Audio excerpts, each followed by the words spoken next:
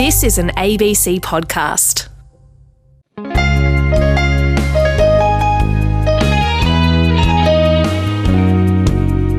G'day and welcome to Between the Lines. This is Tom Switzer, on air, online or via your ABC Listen app. It's always great to be with you.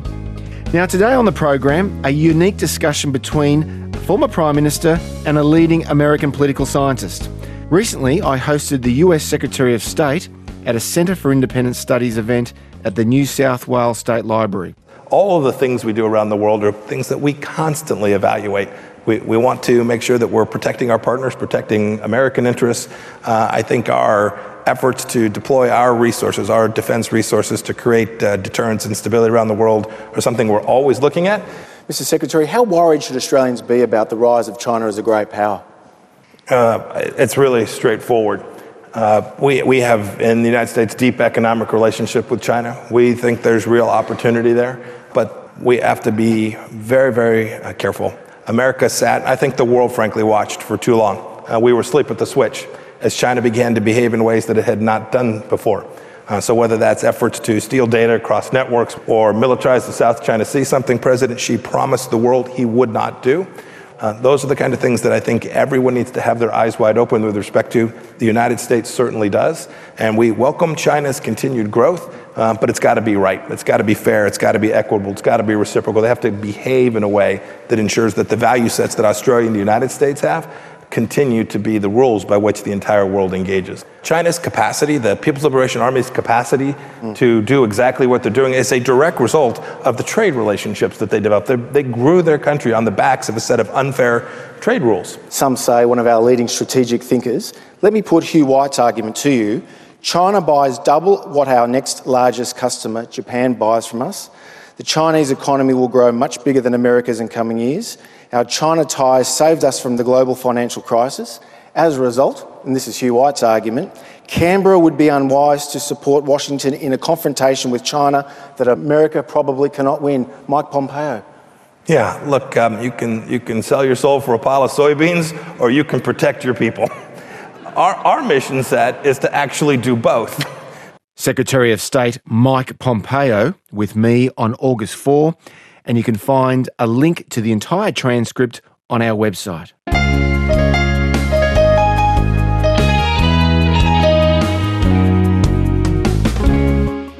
Now, we all too often hear that Australia is a typical middle power that benefits from the status quo in the region. How often do you hear that?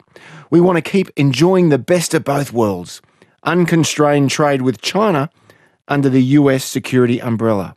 And that situation has served this country well for the past quarter century or so. Anything that disturbs that regional equilibrium is self-evidently not in our national interest. Now that's been and remains the Canberra policy consensus. But can China rise peacefully? And if China can't rise peacefully, and if the strategic and economic competition rivalry between Washington and Beijing intensifies, as it has in the last week, what should we in Australia do? Well, we have the right guests to talk about this. Kevin Rudd, of course, was Prime Minister of Australia from 2007 to 2010, and again in 2013. He's also a former Foreign Minister and Australian diplomat who was stationed in Beijing in the 1980s. These days he's president of the Asia Society in New York, where he joins us via Skype. Hi there, Kevin. Good to be on the program, Tom. And John Mearsheimer is one of America's distinguished foreign policy intellectuals. He's a professor of political science at the University of Chicago and author of the classic The Tragedy of Great Power Politics. He's in Sydney this week as a guest of the think tank that I head, the Centre for Independent Studies. Welcome back to Australia, John. Thank you, Tom. I'm glad to be here. Now, let's start with our former PM. Kevin, you have a distinguished record as a long-time supporter of Western engagement with China, yet the relationship between Washington and Beijing clearly has deteriorated dramatically in recent times. Trade, currency, strategic issues. We've really witnessed that this week. What's happened? Well, on the background point first, Tom, yes, I've long been supportive of a view that in post-78 China, the the wisest course of action, given China's departure from previous cultural revolution norms under Mao, was to open the doors to economic and wider engagement. But secondly, it's never been an unconditional engagement. You will remember from my own time as Prime Minister, Tom, we brought down defence white papers which challenged China's expanding military budget, expanded the capacity of the Royal Australian Navy, disagreed with China on a range of human rights cases, as well as, of course, rejecting a number of quite critical foreign investment applications from China as well. It's never been a simple equation of engagement equals agreement, disengagement equals, conflict and war.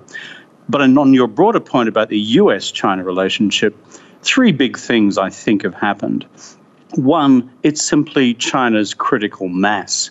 It's become much bigger, so that the size of the strategic, military, economic, foreign policy, and now technological footprint is much bigger than 10 years ago, 20 years ago, and as a consequence, no country in the world, including the United States, can either ignore this or regard it as a passing phenomenon. The second, I think, is really important too. That's the rise of Xi Jinping. Xi Jinping has abandoned previous doctrines of Deng Xiaoping of hide your strength, bide your time, never take the lead, and embarked upon a much more assertive Chinese international diplomacy and economic diplomacy as well. And the third factor is the United States under President Trump has now reacted. And so as a consequence of, let's call it this untidy trade war, which is roiling markets at present, and an unfolding technology war, we now have a completely changed set of circumstances. Okay, now, John Mearsheimer, I'll bring you in here. What do you make of Kevin Rudd's explanation for the deterioration in the relationship? Or have we in the West just been naive? November marks the 30th anniversary since the fall of the Berlin Wall. You remember Francis Fukuyama, your old friend, declaring the end of history. China hasn't followed the script. Well, I agree with a lot of Kevin's analysis in terms of what's happening right now. But this is why I opposed engagement and bringing China into the WTO. The basic idea behind engagement was that we would get China deeply enmeshed in the international economy. It would become much more prosperous, and it would become, in Robert Zoellick's terms, a responsible stakeholder. My view is that as China grew more powerful economically, it would translate that economic might into military might, and it would try to dominate East Asia. So pursuing a policy of engagement, to use Kevin's rhetoric, which increased its critical mass, just made it that much more dangerous. It wasn't going to become a responsible stakeholder.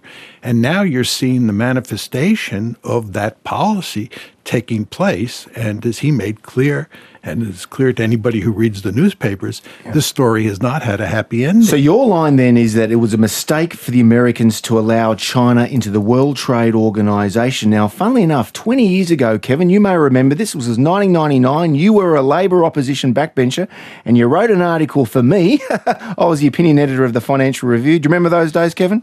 I do. These were happier times. And you wrote clearly that the Clinton administration had made a big mistake it was the dumbest decision to date by the Clinton administration, you said, by not allowing China into the WTO. The Clinton administration did follow your advice a year later in 2000. In retrospect, were you both wrong? Absolutely not. You see, the problem with, let's call it John's general, let's call it offensive realist framework for international relations theory and practice, is he would need to ask himself this as well. What was the counterfactual? What would China have done had the world, led by the United States, shut its doors completely to the China emerging from the Cultural Revolution? It's entirely conceivable to argue that we would have then turned China into a long-term North Korea. That is, one which was simply an isolationist state and one with increasingly radicalized politics. Of course, the other thing which has happened as a result of China's entry into the WTO is that the global economy has rapidly expanded. The growth of China's economy has been the single largest driver of global growth since the early 2000s. And thirdly, if it wasn't for Chinese growth, then frankly, what we had in the global financial crisis wouldn't have been the great global recession. It probably would have ended up as a global depression. But the bottom line is this. It is therefore incumbent on those who support an engagement framework when parties such as China, in our judgment, don't adhere to the rules, to challenge them. That's why the WTO has dispute resolution mechanisms. That's why we have bilateral dispute resolution mechanisms. And so I think if there's been an error, it is simply through a lack of resolution in the past by a range of governments, including in Washington, which was distracted by what was going on in the Middle East, the Iraq War, the Afghanistan War, to bring China to account when there were particular violations of international trade law. Okay, well, how would you respond to that, John Mearsheimer? Because if we didn't engage with China, as Kevin Rudd just says, surely we would have just fed China's angry resentments and we would have hurt prospects for a rapidly growing economic growth rates around the world. Well, Kevin's basic argument is that the alternative to admitting China into the WTO was to shut it off completely. That was his word, completely. And in effect, turn it into North Korea, isolate it. And that's not what we were going to do. That was not possible. It's important to remember that the United States had a deep-seated interest in fueling the Chinese economic growth in the 1980s when China was an ally of the United States against the Soviet Union during the Cold War. The critical issue is what do we do after the Cold War ends and the Soviet threat disappears? And my argument is that you want to do everything you can to slow down Chinese economic growth. You don't want to fuel it. You don't want China to become a behemoth in the year 2019. You want it to be much less powerful today than it really is. And that's why I think it was a mistake to admit it into the WTO. Now, Kevin says that if we had pursued this policy in 2008, when we had the world financial crisis, that things might have turned out much more badly had China not been as powerful as it was at the time. It's impossible for me to say whether that's true or not. But we now face a dilemma, which is that China is remarkably powerful. It's getting more and more powerful, and we have this intense security competition between the United States and China that's likely to cause a lot of trouble for the international economy and for international security in the years ahead. Kevin Rudd. Well, I think one of the problems with the general, quote, juggernaut, unquote, assumption about either the Chinese economy and the Chinese state is it fails to take into account the inherent weaknesses within the Chinese system itself. On the political system, as those of us who've studied the history of the Communist Party are well familiar, there is always a brittleness at times of leadership transition and a continued brittleness in Chinese leadership politics. But more fundamentally right now on the economic question, Chinese growth rates have been slowing for several years now because of the unresolved debates within China's domestic political economy about the future role of the party and the future role of the private sector, which now represents about 61% of GDP. And one final point about, let's call it the juggernaut assumption about the future Chinese economy, is the three big drivers of long-term economic growth, Tom, as we understand from the domestic economic discourse in Australia, the Henry principles, that's population, participation and productivity. Well, China's population is about to peak. Its workforce is actually in decline, and productivity growth has been stalling for some time. And that's before you count the budgetary costs of China's long-term date with demographic destiny and the aging of the population. So therefore, I think when realists such as John point to the inexorable and continuing and almost linear rise of China, I think we need to temper those assumptions with a whole bunch of other data points which could take China in different directions altogether. My guests are John Mearsheimer from the University of Chicago and the former Prime Minister Kevin Rudd, President of the Asia Society. On RN, this is Between the Lines with Tom Switzer. Okay, let's just assume that these assumptions are right, John, and China's rise continues unabated and it really starts to dominate the region. John Mearsheimer, how then should Canberra respond to a rising China?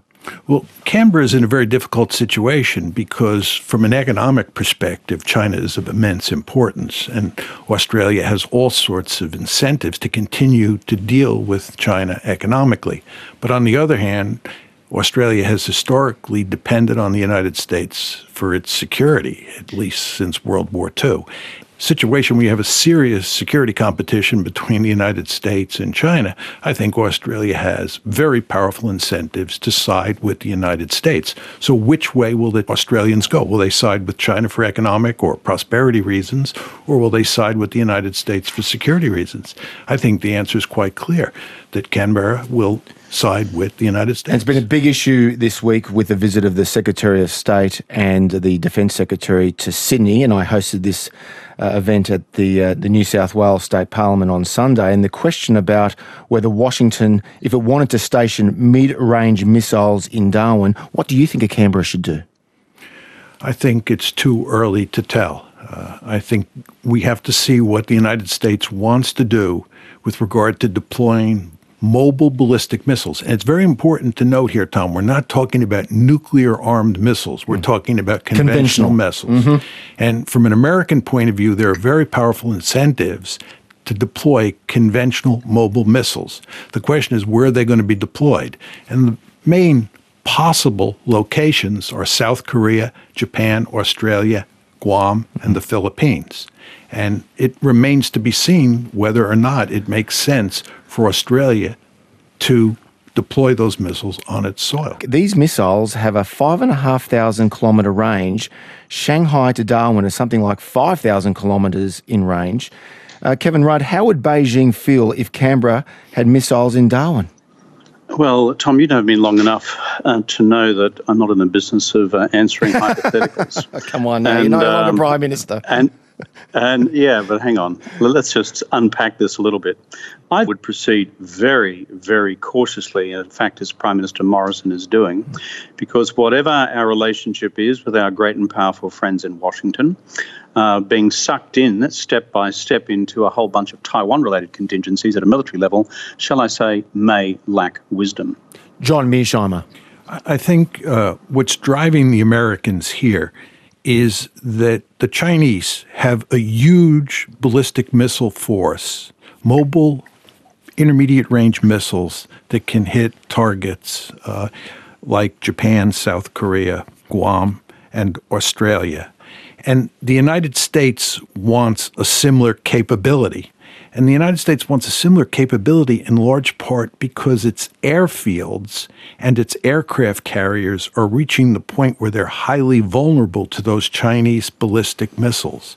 So what the United States is looking to do is to emphasize building mobile ballistic missiles of their own that are hard for the Chinese to hit, and also to deploy more cruise missiles on submarines, because submarines and mobile intermediate-range ballistic missiles are more survivable than aircraft and aircraft carriers, which are vulnerable to all those intermediate-range ballistic missiles coming out of China. And again, it's important to emphasize here, we're not talking about nuclear weapons, we're talking about conventional missiles. And I think this, by the way, is the principal reason that the United States withdrew from the INF Treaty. It wasn't because of Russian violations. It's because the Americans want to build mobile intermediate-range missiles in East Asia. Now, I asked Secretary of State Mike Pompeo about the security obligations for Australia.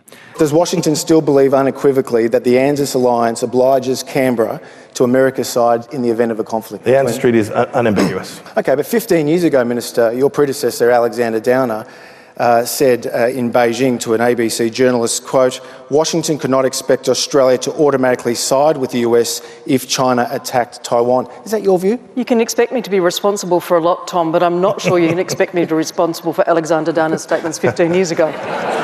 That was Foreign Minister Marise Payne and Secretary of State Mike Pompeo with me last week. Kevin Rudd, does the US alliance oblige Canberra to America's side in the event of a conflict?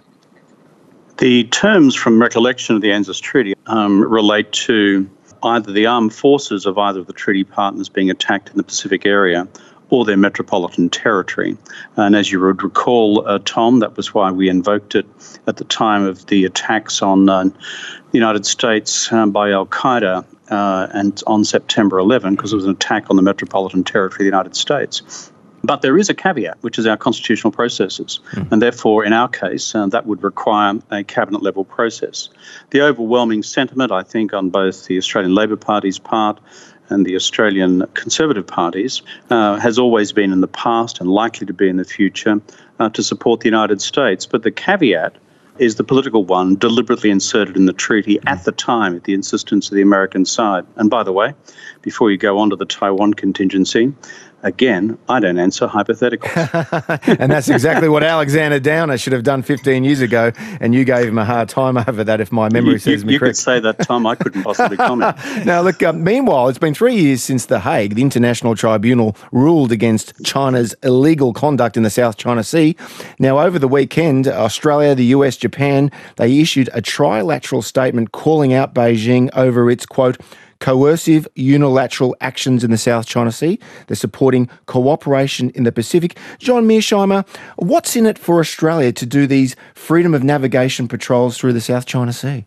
Well, I think it's in Australia's interest to let the United States do those patrols and to, in effect, pass the buck to the Americans in this particular case.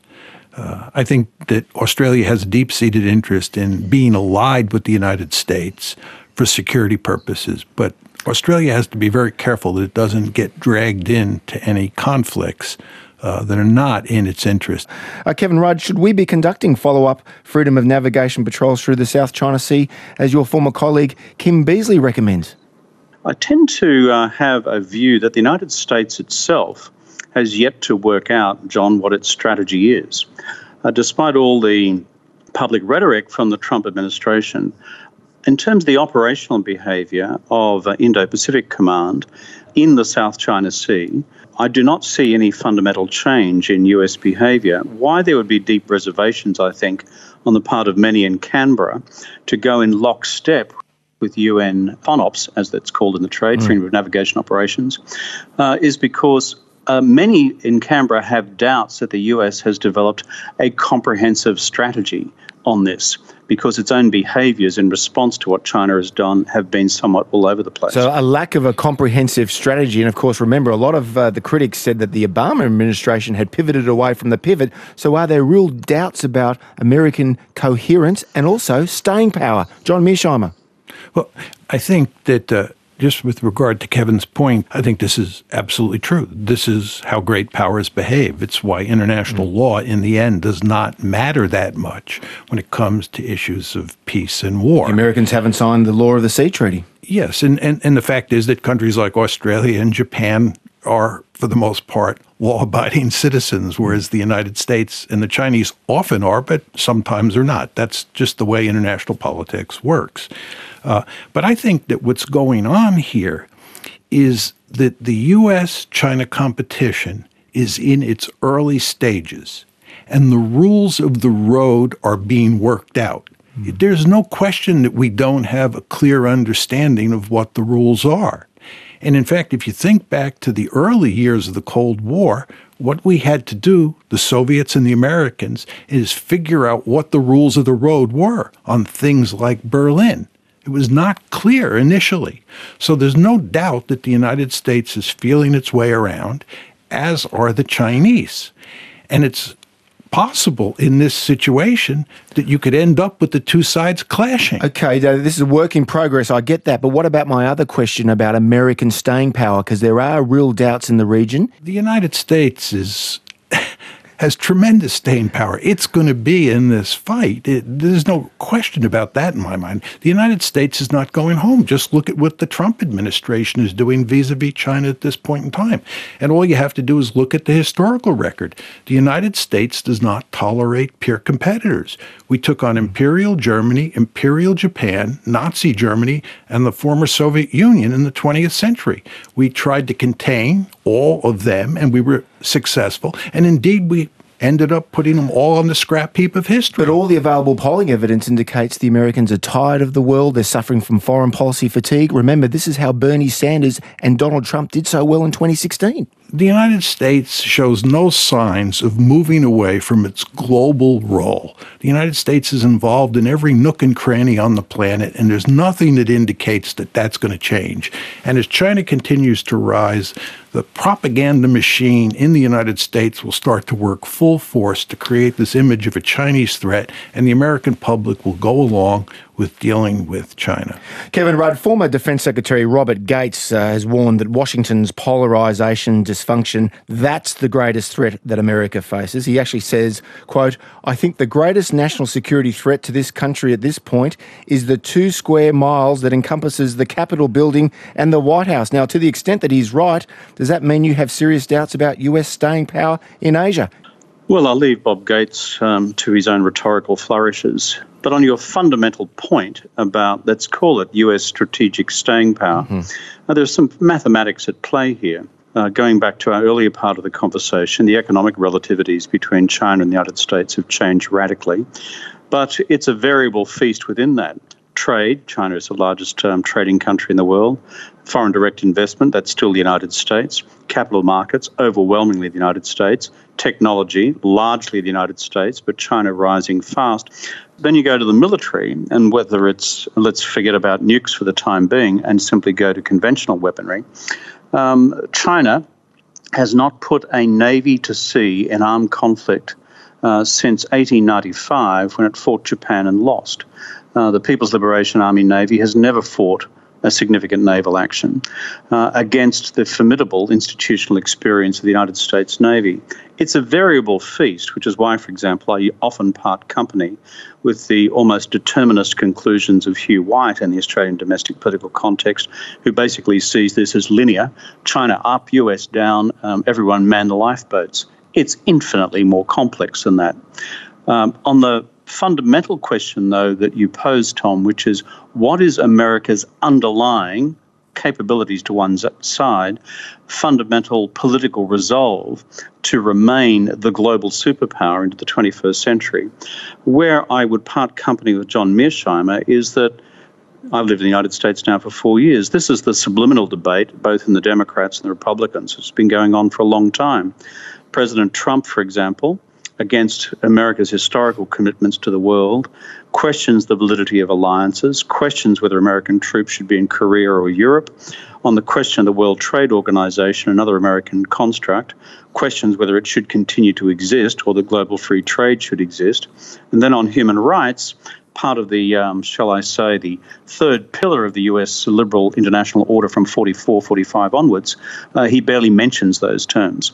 So this is very much an unfolding and unclear debate where I'm a little more skeptical than what John Mearsheimer says about America's long-term resolve, but I'm not into the, shall I say, the US is finished school, which is very much the Hugh White conclusion. And on that note, and just to wrap things up, John Mearsheimer, you are debating Professor Hugh White at Canberra's Hyatt Hotel this week. How would you respond to Kevin Rudd's point there, which is in a way in between you and Hugh White on American staying power?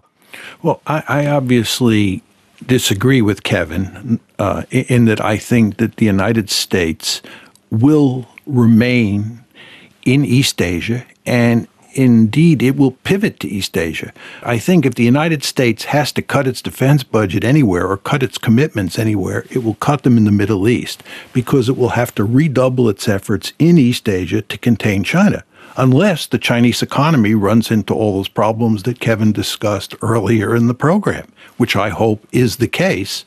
And I hope we don't have to redouble our efforts in East Asia, and there is no intense security competition between the United States and China. John, Kevin, a terrific conversation to be continued. Thanks so much, both of you, for being on Between the Lines today.